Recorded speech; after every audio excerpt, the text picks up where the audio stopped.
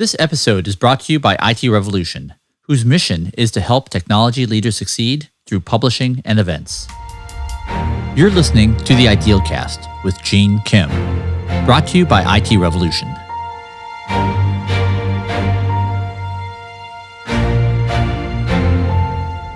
If you haven't listened to the last episode, where I interviewed Mike Nygard, go listen to it now. If you have listened to it, here is a talk that I promised you. This is the entirety of Mike's 2016 DevOps Enterprise Summit presentation, where he talks about maneuverability and how to get teams and teams of teams working towards a common objective, the pitfalls that often large organizations stumble into, and the principles and patterns on how one might overcome them. Join me as we listen to this presentation, and like last time, I'll be breaking in periodically, adding my own running commentary on points that I found particularly impactful, both when I originally listened to his talk and listening to them now. And by the way, I got Mike's title wrong in the last episode. I introduced him as the Vice President of Enterprise Architecture and Platform Development at Sabre. It's actually Senior Vice President of Enterprise Architecture and Platform Development. Okay, here's Mike. I am absolutely delighted to be here talking to you at the DevOps Enterprise Summit. This truly feels like my tribe because I've spent a lot of my career in large enterprises, and I've spent a lot of my career trying to move towards this thing that we now call DevOps. Just a little bit of history. I've been a developer, I've been an architect, I've been a consultant. I also made the move into operations in the early 2000s and discovered just how little I knew about operations when I made that move. And discovered how badly most of our software survived in production because I was part of a company providing outsourced operations and guaranteeing SLAs for software we didn't write and sometimes didn't have the source code to. If that sounds like fun, it actually can be sometimes. But I got the opportunity to see hundreds of production failures and discover some patterns around them. And that's what went into my book, Release It. It's about patterns of production failures and patterns of solutions that you can apply to solve classes of those failures. I want to tell you a story from that time. I would say it's a story of DevOps, but DevOps as a term didn't exist then. This is a story of despair and hope. We have the hero of the system, or hero of the story, my poor defenseless system. If this were a different kind of conference, I'd tell you about my poor defenseless system being under assault from a ravaging horde of developers carrying the fearsome multi-tools, except for the brave sysadmin standing like Horatius at the Tiber. I'd talk to you about Chroot jails and how I wouldn't let them sudo. But we're not at that kind of a conference. Instead of that kind of a conference, the kind of story we have is more like a medical mystery. There is a victim, there is a patient that we need to save, and nothing makes sense until the last 10 minutes after the final commercial break, and then we can solve everything. The patient in this case was the website. The victim in our drama was the bags of money, not the system. We were heading into a holiday season, and our projections looked like we needed about $10 million of new hardware to make it through the holiday season. And that's assuming that all of our throughput scaled linearly. Well, when you start diagnosing a problem, you usually start with a connection diagram, something like this. This is maybe a little bit of an abstraction. There's some details left out here. Gene here. I just want to explain that joke. Mike displayed a slide with basically two boxes on it. One box had the word application written on it, and the other box had the word database written on it. And that's what people are laughing at. Obviously, this is a gross oversimplification of a complex environment. Okay, back to Mike. We draw a connection as this arrow between boxes, but if you actually started getting closer to the wiring, you'd see things that didn't even appear in the previous one. Between the head and tail of that arrow, there's this whole other box, actually two whole other boxes, and there's another thing off to the side. What I observed in the run-up to this holiday season was very high I/O on the back-end monitoring switch, the one that didn't even appear on the original diagram. So we have our hosts running the apps. They don't actually look like this. They look more like this. And what we're dealing with here is, something on one of these network ports is overactive. Well, it's a medical drama. So when you're in a medical drama and you don't know what to do, you biopsy something. Pretty much anything. And a biopsy for us looks like, a packet trace. So here's the packet trace. I'm looking at it, and I see tons and tons of TCP connections from all of the app hosts to all of the other app hosts. Now, they're going through a monitoring switch, and they're not supposed to do that. That's a little bit weird by itself. But I'm also seeing that it's a lot of setups and teardowns, and only one packet being exchanged on every connection.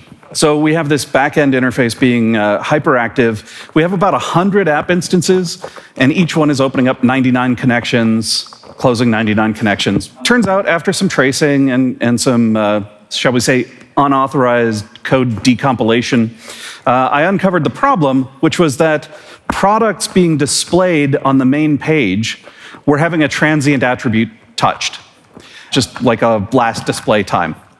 That attribute was not supposed to be written through to the database, because why do you update your product catalog when you're displaying it? But it was causing cache invalidation notices. So anytime a product was displayed on any app instance, it was being knocked out of cache of every other app instance. It's not much of a cache when a thing can only be in one of them at a time. So basically, we were doing this. I found the problem. I wasn't really in a position to fix it, but I could talk directly to a friend of mine in development who knew how to get things through the system. So we got a change request in, we bypassed a little bit of process, and we got it done. He implemented the fix and started getting it passed through the release process while I started the change control process. Great collaboration, perfect example of dev and ops working together. Yeah, except we kind of violated all the rules and broke the system a little bit. This worked because we could meet at a concrete language. We both understood enough of each other's realm to be able to communicate effectively. So we had abstractions in common. We could talk about the machines, the files, the sockets, the ports. I didn't need to talk about ITIL processes or SAN, LUN remapping.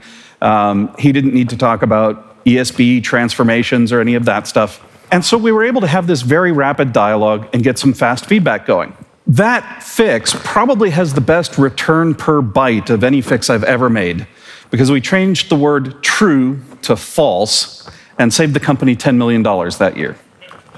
Not bad. Kind of thing makes you wish you worked on commission. So we had fast feedback going, and fast feedback is a value that I think we all share here. But I need to sound a little bit of a note of caution. So I've listened to many of you talk about your stories of transformation in your companies. I've been consulting with a lot of companies that are transforming as well. And these things will sound like they're way off on the horizon. But I'm telling you what to expect next year or the year after. Because feedback can actually start to cause problems. In fact, in systems, if your feedback gets too fast, you can generate noise. In aviation, there's this thing called pilot-induced oscillation. That's where your aircraft starts to nose up, so the pilot pushes the stick forward, it starts to nose down, the pilot overcorrects, pulling back, and you get this porpoising motion that's pretty hard on the equipment and really bad on any passengers that are up and about, say, going to the lavatory. This is the type of thing that happens when your controls are changing slower than your feedback cycle. Your feedback is coming around faster, you're starting to feel the movement, you change your control, and there's some inertia in the system. It takes a little while for that thing you've done to propagate through and actually affect the variable that you were observing.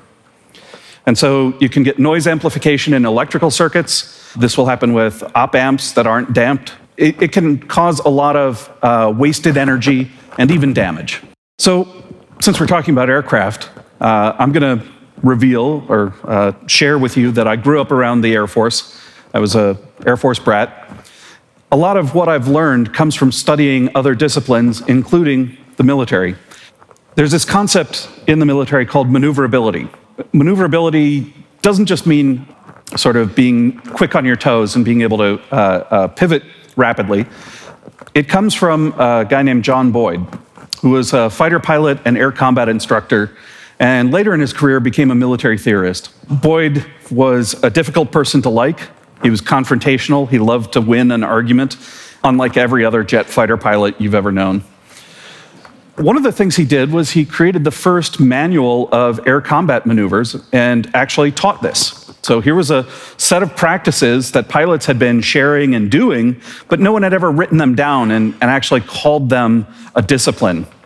So here's an example of a maneuver. Our protagonist here is the plane that goes up and comes back down versus the other one that's taking a wide bank. The idea is to get inside the opponent's turn radius so you can get them in front of you and get a firing solution.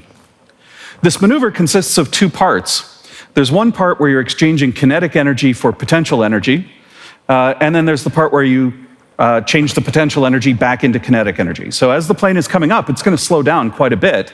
It's that slowing and redirecting of the attitude that allows you to get inside the opponent's turn radius and get a solution on them.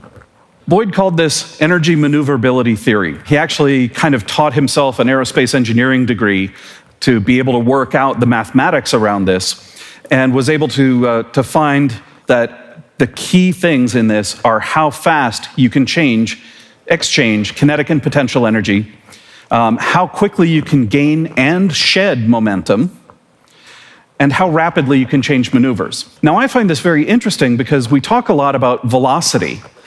Velocity, of course, is a speed and a vector, but we don't talk about acceleration in the sense of changing which direction our velocity is going. And that's really going to be a key component, especially as we atomize our teams and atomize our software. Following through on Boyd's story a little bit, he actually stole a bunch of computer time at Eglin Air Force Base, near where I live now, to run all of his calculations. He compared every aircraft in the US military with every aircraft in the Soviet military and found that they were all pretty much inferior to the Soviet aircraft and would lose fights because at every altitude and at every airspeed, the Soviet planes could gain and shed momentum and redirect their attitude faster. Pictured here is the FB-111, at that time the proud new aircraft of the US inventory. This was the darling of the Pentagon and the darling of Congress because parts were made in every congressional district. This was supposed to be a fighter. It turned out to be a bad fighter, so they relabeled it as a fighter bomber. It was a bomber that carried 2 bombs. Boyd put up a graph in front of the Joint Chiefs of Staff that showed a sea of red with one tiny little dot of blue. That tiny dot was the one combination of airspeed and altitude where the FB-111 could win in a dogfight. Didn't make him any friends. But Boyd and a few others kind of did their own grassroots underground movement. He was assigned in the Pentagon and formed kind of a coalition of people that became called the Fighter Mafia. One of their projects was this aircraft, the F-16, one of the most successful fighter aircraft in human history. Relatively small, relatively lightweight. It actually has more thrust than the weight of the aircraft. So you can sit it on its tail and accelerate upward, which to me kind of sounds like a rocket, not an aircraft. But there's a couple of counterintuitive things about it. For one thing, it has very high drag. The short little stubby wings generate a lot of drag, and we think of drag as a bad thing. Drag is wasted energy, right? But if you're trying to lose speed, drag helps. And so in a dogfight, this aircraft can accelerate rapidly, it can slow down rapidly, and because it's kind of unstable, you can repoint it. And sometimes you even repoint it the direction you want to go. This aircraft flies at the edge of instability. Well, Boyd took this EM theory and developed it further into maneuver warfare, bringing in ideas that say to defeat your enemy, you do it by generating fear, uncertainty, and surprise to demoralize the enemy and dislocate them from their centers of gravity. Distilled, the principles say, I should control the tempo of the engagements, I should take the initiative, and I should send ambiguous signals, so it's unclear what my ultimate objective is. Boyd also did this thing called the OODA loop. Some of you will have been exposed to that. We are not going to need it today, so it's the last you'll see of this. Okay, Gene here again. I want to concretize a couple of things Mike just mentioned. One is pretty obvious, and one is certainly less obvious to me. First, Mike mentions a problem of slow feedback, which is at the heart of so many problems discussed in previous episodes, with Elizabeth Hendrickson, Steven Spear, and the MIT beer game. This is what Mike is referring to when he talks about porpoising, such as when a pilot tries to regain control of an aircraft without sufficiently fast feedback. The second point, which is less obvious, at least to me, was around something that Mike mentioned in the last episode. he mentioned Gregor Hope in the context of the architect's elevator. Hope gave a great talk last year that mentioned something that really caught my attention. He said that architects must increasingly live in the first derivative. In other words, the first derivative of position is velocity, and the first derivative of velocity is acceleration. These days, the motivation for architecture involves something to do with the rate of change. In a legacy system where there is no need to change at all, there's often no need for further architecture, let alone a new architecture, because it's a stable state. The current architecture can handle the needed rate of change. But in an environment that is very dynamic, where we need to maneuver, we need to lower the cost of change. This is a term that I'm trying to understand better. So how many times have we wanted to do something, but we weren't able to act fast enough? Consider the discussion that I had with Steve Spear about the book Team of Teams. When an enemy leader was sighted, if we couldn't rally ourselves quickly enough, that would never lead to capture the intended goal. Somehow, the cost of change was simply too high. Either the effort was too high, or it would require too many moving pieces to mobilize. Something prevented us from enacting the needed changes. Something prevented us from making it so, whatever that is. Instead, what we want is a lower cost of change. So when an opportunity is found, we have the ability to organize ourselves fast enough to deliver some response or some offering to the market. Obviously, the fact that I'm having so much difficulty articulating this says that it's not quite straight in my head yet. But I think when Hopi talks about living in the first derivative, I think he's suggesting that we need high maneuverability. We need a lower cost of change. Hope goes on to say, maybe that's why we care so much about continuous integration and continuous deployment, because it is the method of which we inject change into production. Ideally, we want to do it smoothly, quickly, accurately, without causing chaos and disruption. I'm going to put a link to Gregor Hope's presentation in the show notes. Okay, back to the interview. A lot of what we're talking about with this idea of being on the edge of instability is what you get in complex systems that reach a sort of self-organized criticality. And I contend that our enterprises are in fact complex systems, specifically complex adaptive systems, and they will tend to push themselves to the edge of instability. They'll create this self-organized criticality. Now, mathematicians have analyzed this in great detail with things like avalanche models, catastrophe manifolds, earthquake distributions, and other very reassuring ideas. These are all examples of nonlinear phenomena that occur in organizations as well as dynamical systems, but they're kind of undirected. You don't get to bias them towards a positive outcome. So what we need to do, though, is find a way to take our systems and organize them to create nonlinear responses in a direction that we like. And this is where we can come back to maneuver warfare and find some lessons from it. We are so much looking forward to the DevOps Enterprise Summit Vegas Virtual, which will now be held on October 13th to the 15th. As always, the goal of the programming committee is to bring you the best experience reports and to outprogram all our previous events. And this year, we expect to deliver on that promise again.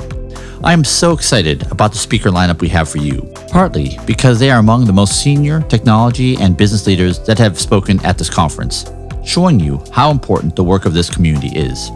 Maya Liebman is CIO of American Airlines, who presented at our annual forum in April, and we were fascinated by the perspectives that she shared with us. I'm so excited that she will be co-presenting with our longtime friend, Ross Clanton, about the American Airlines journey. And since 2014, we've all been dazzled by the CSG journey, as told by Scott Prue and Erica Morrison.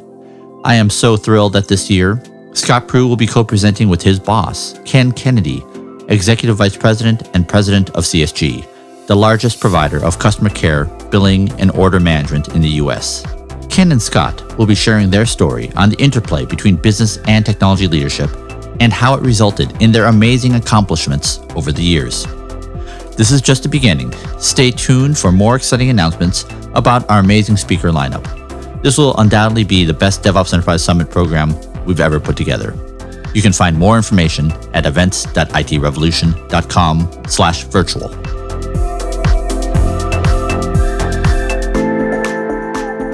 A brief capsule description of maneuver warfare. The old thinking in warfare, going back to Clausewitz and others, was that you win by having superior forces more material and manpower, and simply destroying the enemy's ability to conduct battle, and then you can just roll over them. This is the war of attrition, and it's what gave us things like trench warfare in World War I and became exceedingly costly. The idea of maneuver warfare is to say, instead of committing to an objective early and digging in trenches, we're going to see where progress can be made. This is actually an older idea of warfare. It's, be strong where your enemy is weak. So find where you get a bit of an advance, push harder there, and enlist or pull other forces in to help you. I'll contend that this is the opposite approach of typical corporate IT management. If you have a failing project, you tend to put more resources into it. If you have projects that are successful, you tend to drain people away from them and reassign them elsewhere. What we should be doing is probably more like this, where we try and take the successful projects and let them draw in more resources and further capitalize on that success. Now, in order for this to work, we have to have the ability to change directions. So this is the maneuver part. We need to be able to gain or shed momentum. We need to be able to redirect where we're going. We can do this in our work by applying these ideas of disposability, disposable infrastructure. By the way, I don't like the term immutable infrastructure. I much prefer disposable infrastructure because it gets more at what I want out of it.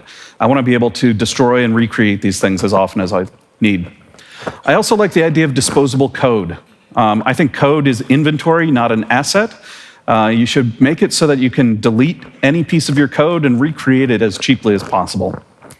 Dependencies definitely need to be disposable. Dependencies in code and between teams are the number one thing that will slow you down. I'll say maybe even the teams need to be disposable.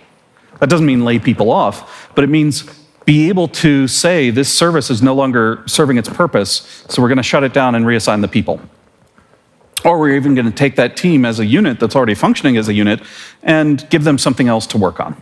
Okay, so reminder, we're going to set the tempo, obscure our ultimate objective, defer commitment, and so let's talk about tempo. You've probably encountered tempo in this sort of a notion. The steady ticking of the clock, the clunk of the metronome.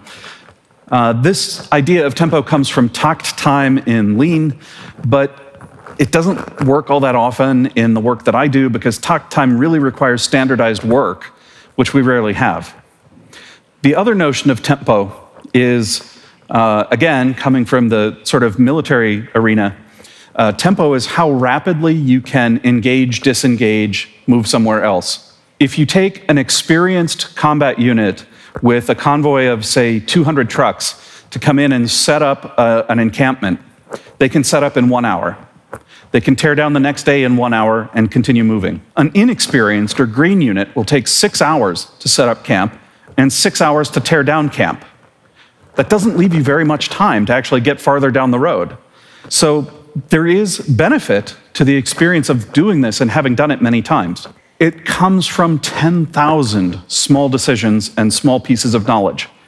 How to pull the trucks in so that you can pull them all out in order instead of having to shuffle around. Pulling them in with enough spacing so you can get in and out and load and unload gear. Knowing where to set up tents. There are safety issues involved too. A unit that has experience will have less accidents and injuries. One of the sadly common things was when a soldier would set up his sleeping bag someplace that the trucks would drive over the next morning. People will joke about the right way, the wrong way, the army way, but it turns out knowing where to find the mess hall, where to find the latrines, knowing where not to walk because it's a microwave line of sight beam, these all help you achieve higher tempo. In our world, this means there are common skills that people need to know how to do. So you know how to use version control, but you still need to learn how to use this team's version control or this organization's version control. You know how a build pipeline works, but do you know the differences between Jenkins and Spinnaker? It matters when you make that switch. Well, this is a force that kind of pushes against the idea of every team for themselves, every team does their own thing. Because there can be some efficiencies that you gain from having people able to move fluidly and be effective. This doesn't mean you push back to one size fits all and everyone in the company is in our Perforce system. It means there is some granularity where the flexibility of a team picking their own tools meets the utility of people being able to move around. Okay, so after this talk, we're all going to go back to our company and say, from now on, I set the tempo. Well, of course, it doesn't really work like that. Tempo is another emergent property. It's the result of your ability to maneuver. It comes from some characteristics of your organization and really has to be built at every level. Something that we observe in the military context is what we call horizontal and vertical integrity. The idea is that if I'm a small unit commander, I have a pretty good idea of how other small unit commanders near me are going to make decisions.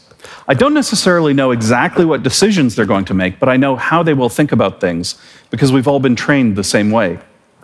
This is something that's actually really lacking right now because as you go upward in the organization, you sort of pass through geologic strata, but in an inverted way, right? The higher you go, the older the skill set gets.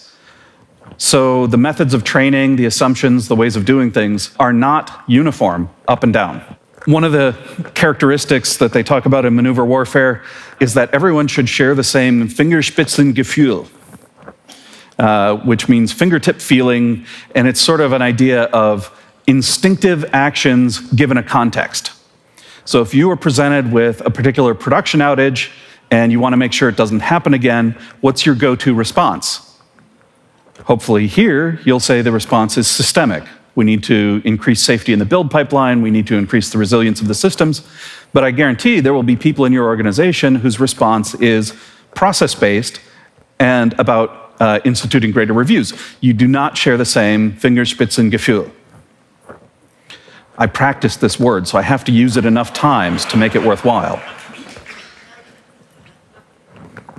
Communication structures are another piece of how you can get flexibility out of these units. So imagine we have a structure like this. Could be your service structure, could be your team structure. They're probably isomorphic, right?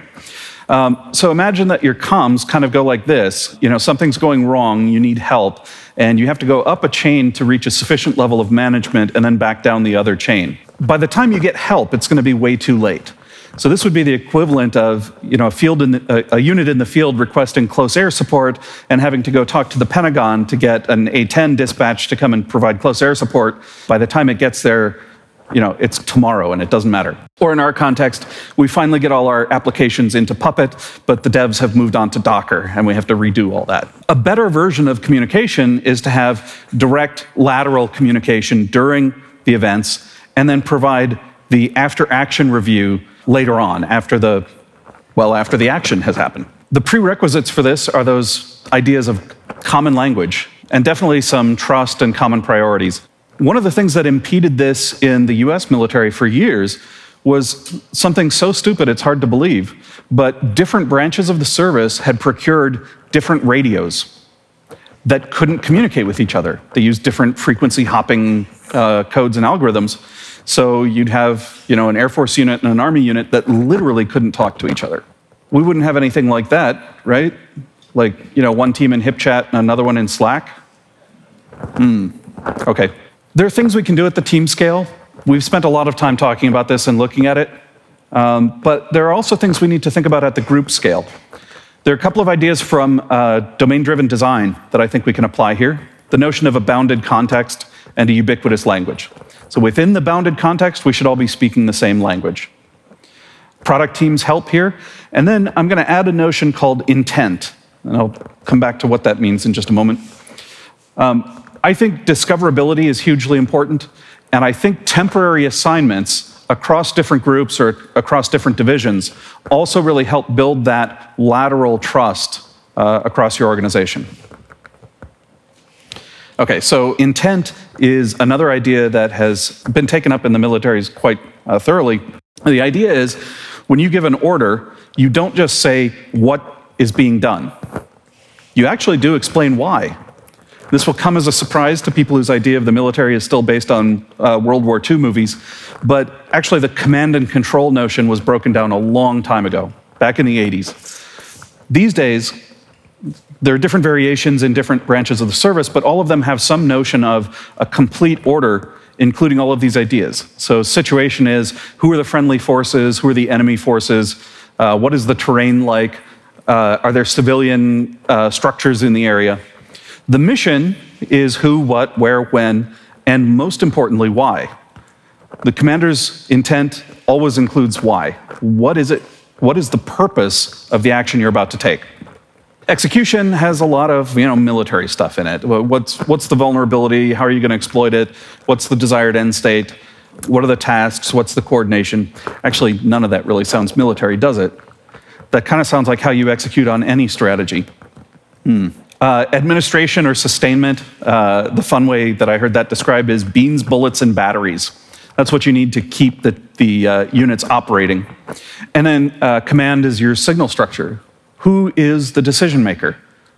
Who's the secondary if the decision maker can't respond? What is the command structure and what's the succession in the command structure? So this notion of intent is typically expressed as 5 paragraphs on 1 page or 2 pages. It's used at every level. So generals provide intent to colonels, colonels provide intent to captains and lieutenants, and so on. The final idea I want to bring in very quickly is initiative. Now, initiative doesn't mean you're rolling to see who moves first. Initiative here comes more from the idea of go. There's this notion of sente in Go, which is a move that demands a response. So when you have sente, you determine the rate of territory change. The inverse notion is gote, which means you must respond. So a couple of quick examples. When Amazon created AWS, they took sente from all the hosting providers.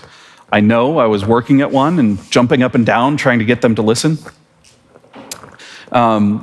When Uber went into Thailand, they undercut the tuk-tuks. And in Thailand, you don't mess with the tuk-tuks. The tuk-tuks and the cab drivers convinced the government to ban Uber. So that was them taking back sente. Uber was a move that they had to respond to, and they did pretty successfully.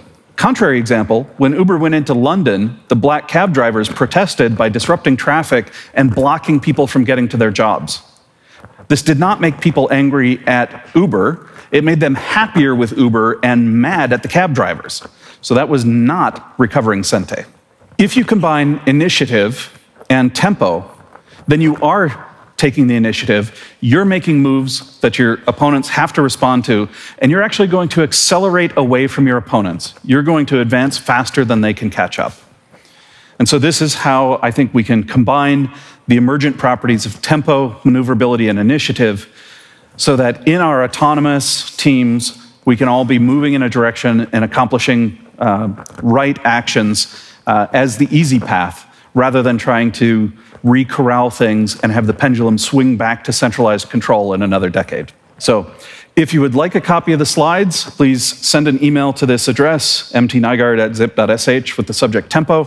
You'll get the slides and a few other bonus items, and I thank you for your time and attention. Wow, that is such an interesting presentation, and I'm so glad Mike expounded on so many of these concepts in the interview you heard in the last episode. I listened to this presentation before I interviewed Mike for the first time, and again before recording these remarks. It's so interesting to me that after each episode, I feel like I'm definitely understanding better where this quest to understand organizations and how they work, where that quest is taking me. One of these concepts is definitely lowering the cost of change, which came up in a discussion that Steve Spear and I had only 2 weeks ago. So I'll be bringing you some of those aha moments in the weeks to come. I want to end by making 3 observations. One is about the comm structure. So when Mike talked about having to go up 5 levels, down 3 in order for 2 engineers to work together, that is what was called the square in the Unicorn project. This is clearly something that happens way too often when the structure of the organization doesn't allow the right type of interactions between individuals. The second observation is this. So often we talk about deployment as if that were the goal. And sometimes we talk about learning as if that were the goal. But actually, neither of those are the goal. Achieving the goal is the goal. So John Cutler is a person whose work I love to follow. He said something to me last year that's taken me over a year to understand. He most recently said this at the DevOps Enterprise talk in London. He said, "Are you shipping faster than you're learning? Or are you learning faster than you're shipping?" I think what he means is this. It's that it's easy to think that once we've deployed a feature into production, we've achieved the mission. But that actually falls so short of what we really need to do. We have to make sure that what we did actually achieved the intended desired effects. so that we can get even better at achieving similar goals, understanding the real customer problems so that we can do even more of it. Often we don't take the time to really understand and study, is the customer reacting in ways that we want them to? Are we taking the customer down a journey where we can provide even more value? And if we're not doing that, it might not make sense for us to keep shipping more features based on clearly incorrect assumptions. So when Mike talks about taking sente or taking initiative from our adversary, this is what it reminds me of. The question is, are we really winning in the marketplace? And that question is so much larger than an engineering concern. And the reason why I bring it up is that it is my observation that within the DevOps enterprise community, that challenge is not being adequately addressed. In other words, the product and UX community are not rising up to solve these challenges, and it is often the technology leadership community that's filling that gap. My third observation is around Mike's talk title, DevOps, Maneuverability, and Tempo. I think what makes this talk so interesting that it's partly a talk about strategy and it's partly a talk about tactics. He talks about things like creating structures and decentralizing decision-making and communicating in a way so that we can unleash effects far larger that can be generated by a single team. It's about how do you organize teams and set them up in a way that creates a system where the whole is much larger than the sum of its parts.